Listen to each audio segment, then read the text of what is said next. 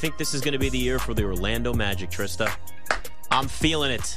I almost wanted to ask him. We had so many things to ask. I know. I need more time. But what do they do about all those guards? They've got so many. Yeah. There will be certainly some...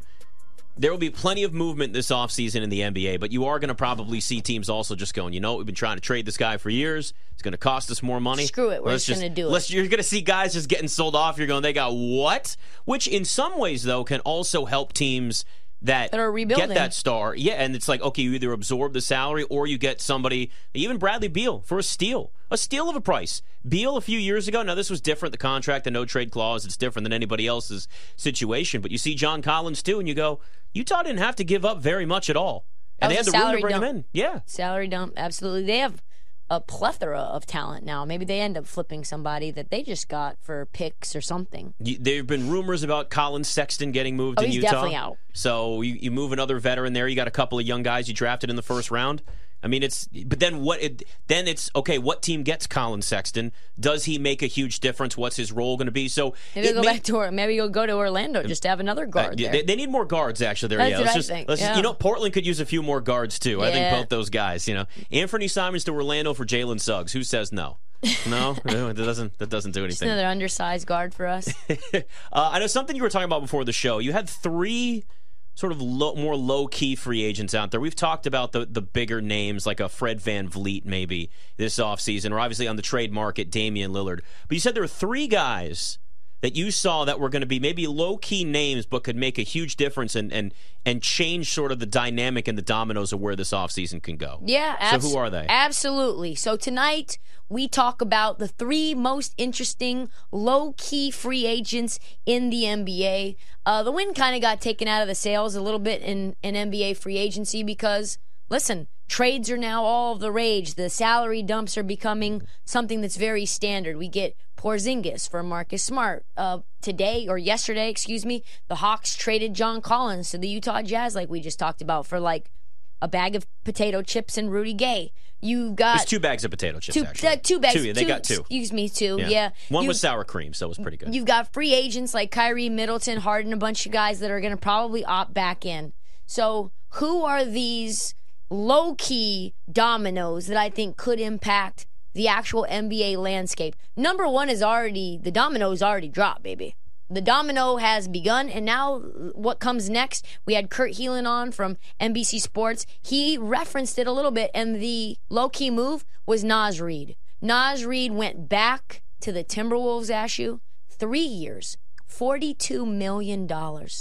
I will forgive casual fans if they don't know who Naz Reid is, but there were about 15 teams that were out there being like, yeah, Naz Reid would be a really good center for us. Sacramento was thinking that. Portland was thinking that. There were a lot of teams that Dallas was thinking that. Rim protecting, needing teams. So, but they already have a couple of rim protectors, don't they, Ashu? You've got Rudy Gobert, and you've got Karl Anthony Towns, and now you've got Naz Reid sticking around. So, why would they do that? That's the question. Let's do a little math school for you. The Wolves have $91 million tied up in the center position, the same position that most teams don't even have one traditional center. The Wolves have 3. So I believe, given all of that, that means that Karl Anthony Towns is for sure getting traded. They're not trading Rudy Gobert. They've already traded a boatload of assets and young players to get him. They're not going to move off of that rock anytime soon. The Timberwolves, we know that they're not winning like in any real level with Karl Anthony Towns, Rudy Gobert, and Naz Reid. We know that. The Timberwolves have appeared in exactly 3 playoff series in his entire 8-year career.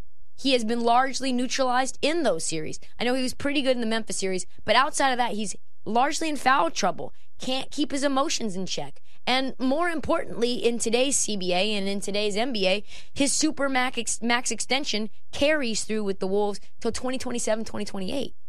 He has 2 All-NBA third-team nods in 8 seasons, and he's owed $256 million over the next 5 years. That's a whole lot. Woo, woo. It looks like Silver Surfer, the Herald of Galactus, and the MCU, change is a-coming, and I think that ends up with Karl Anthony Towns in some place like New York or Golden State or maybe Dallas. Up next, the second low-key free agent move. Dillon Brooks, baby. After being jettisoned from the Memphis Grizzlies, as we know, put out an official statement 2 seconds after they got eliminated that said, we are not bringing back Dillon Brooks under any circumstances. And now you've got Marcus Smart coming in to replace one part Dillon Brooks, replace one part Tyus Jones, and now we know for sure he's going on the move. John Hollinger at The Athletic said that Brooks is one of the more interesting free agents for any team with cap space and defensive issues. I don't know, a team like Houston could use him. Dallas was at one time plus 300 to sign Dillon Brooks. There are a lot of reasons to look at him because he's a second-team all-defensive player. That's just what it is. He's just really good at that. B-Ball Index has Dillon Brooks in the 94th percentile in defensive position versatility. So he can switch 1 through 5. He's not a great shooter, but he's a defender who you could really use. A lot of people thought he was going to get the mid-level exception at around $12 million. Now it looks like he might get $20 million. Jake Fisher, friend of show, reported that Brooks might sign a 4-year, $60 million deal. So what? Like 15, 17 million? So Brooks as a Rocket, I think that would mean no way that Harden returns. I think that is great for Ime Udoka. I think that helps him. I think that helps him from a locker room perspective and from a defensive standpoint. And we know that if he can stop chucking threes and he can take better shots, he can be a very valuable piece on a team that's looking to rebuild.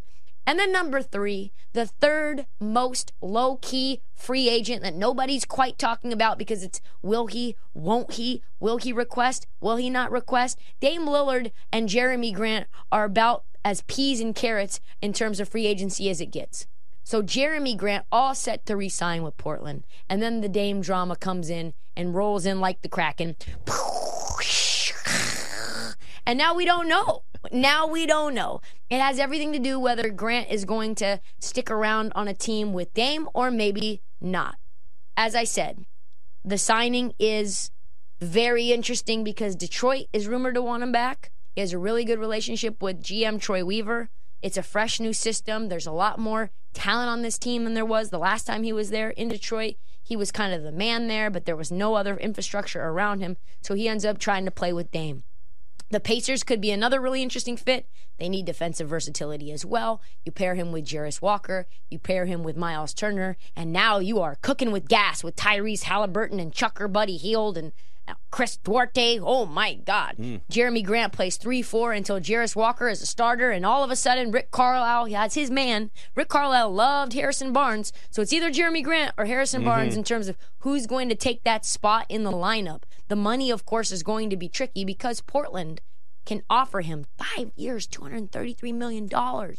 That is absurd. That's $46 million a year. No chance that's happening. He'll probably get like 4 years, $120 million. Oh, darn. But I think that there are a lot of teams that are going to want him. Sacramento's another one as well, that he could slot right in and take them to a whole new level. So that's the big 3. Well, I guess it's like the low-key 3 today. With free agency just a few days away, we have a lot to cover between now and then. But that's going to be a very interesting thing to watch moving forward. The Dillon Brooks situation is so interesting. Because if he hadn't popped off the way that he did last year and started running his mouth, the Dillon the villain nonsense, and just getting to the point where he made himself so unlikable, which makes you then a target, which means everybody's going to nitpick every little thing you do, and then you look like a complete clown in the playoffs, people would be talking about the great defender that he is. The sometimes good three-point shooter. You got something going on over there? Wee-oo, wee-oo. Uh-oh. Alert. Okay. Wee-oo, wee-oo. The Wizards are seeking draft compensation for both veteran guards Monty Morris and DeLon Wright. The Wizards are also expected to come to a buyout agreement with Danilo Gallinari. We've got salary shedding, folks. The Wizards are doing good things. Wow, they are finally flipping this entire team. The Washington Thunder. You know what?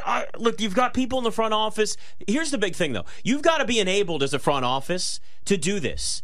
And they hadn't had that for years because when ownership in Washington says, nope, you got to get to the playoffs, we want you to play for the 8th seed, you can't really gut a roster the way that it's supposed to. If you're allowed to do it the way the Thunder do, take that thing down to the studs, rip it apart, and have smart people that know how to draft, that can identify that young talent in the draft, build that team together. That's how you get to a point where you have longevity and you have real success, and you build a team the way that we used to actually build teams. And you know what? I hope, damn it, we go back to this, because as much as I do love the player movement, movement. I didn't need as much of these trade requests as we had. Once Paul George, after a year re-signing with the Thunder, said, I want to get traded to the Clippers, I said, I'm done. I'm out. I'm over it. It's too much. Let me ask you this, though. Think about this. Do you remember when you first started in the business and you were getting a job, you're getting what would be your dream job, right? And they offer you it. Did you say, hey, I've got some conditions? No, not at that point. No, right? No. If they were like, hey, you've got to go into a studio with fruit flies, with technical issues all the time, you'd be like, that's fine. Like, they're like, we're not paying you. You're like, that's fine. They're like, you got to live in a tent. That's fine. That's like how it is when you're a new GM or an aspiring GM and you come to a team. You're not asking the owner, like, hey, if I want to blow up this team, are you going to let me? If I want to trade your franchise marquee star because it's not working anymore and I want to get under the salary cap and go a different direction, I need to have the ability to do that. If you're a young GM, you can't do that. But when you're Michael Winger and you're Travis Schlenk and you're Will Dawkins and you come from the OKC pedigree and the Atlanta Hawks pedigree, I mean, you get to kind of write your ticket. Listen, you guys stink. You guys came after me. I'm chilling in L.A. by the beach. Do you want me to come to Chocolate City or nah? Because if you don't want me to do this like I want to do it, then I'm not going to come. And that's the way it goes. And there's a certain point, too, where ownership just looks around and goes, this ain't working. Like, it's one thing if people are really passionate or really angry about a team. It's another if there's apathy. Yeah. When nobody cares, no one shows up, and it's just pure apathy, that's when a franchise is in their worst possible place. And now Ted Leonsis gets to look good and places all the blame on Tommy Shepard. Oh, he's been doing that a lot. Oh, it's been instant. I'm like, oh yeah, wow, really? Okay. Oh, you're okay. So you realize nobody believes this, right? And when I saw some of those quotes, I think it was on Woj's podcast. I was like, where it was this word salad about, well, we have a plan and you don't stick to the plan and we're not really handling the plan. It's like he was bringing up early Ernie Grunfeld. Oh, yeah, we wanted Grunfeld fired 10 years before he actually got fired. God. We got 2 World Cups actually going on this summer. Look at the futures market on the basketball side of things coming up next.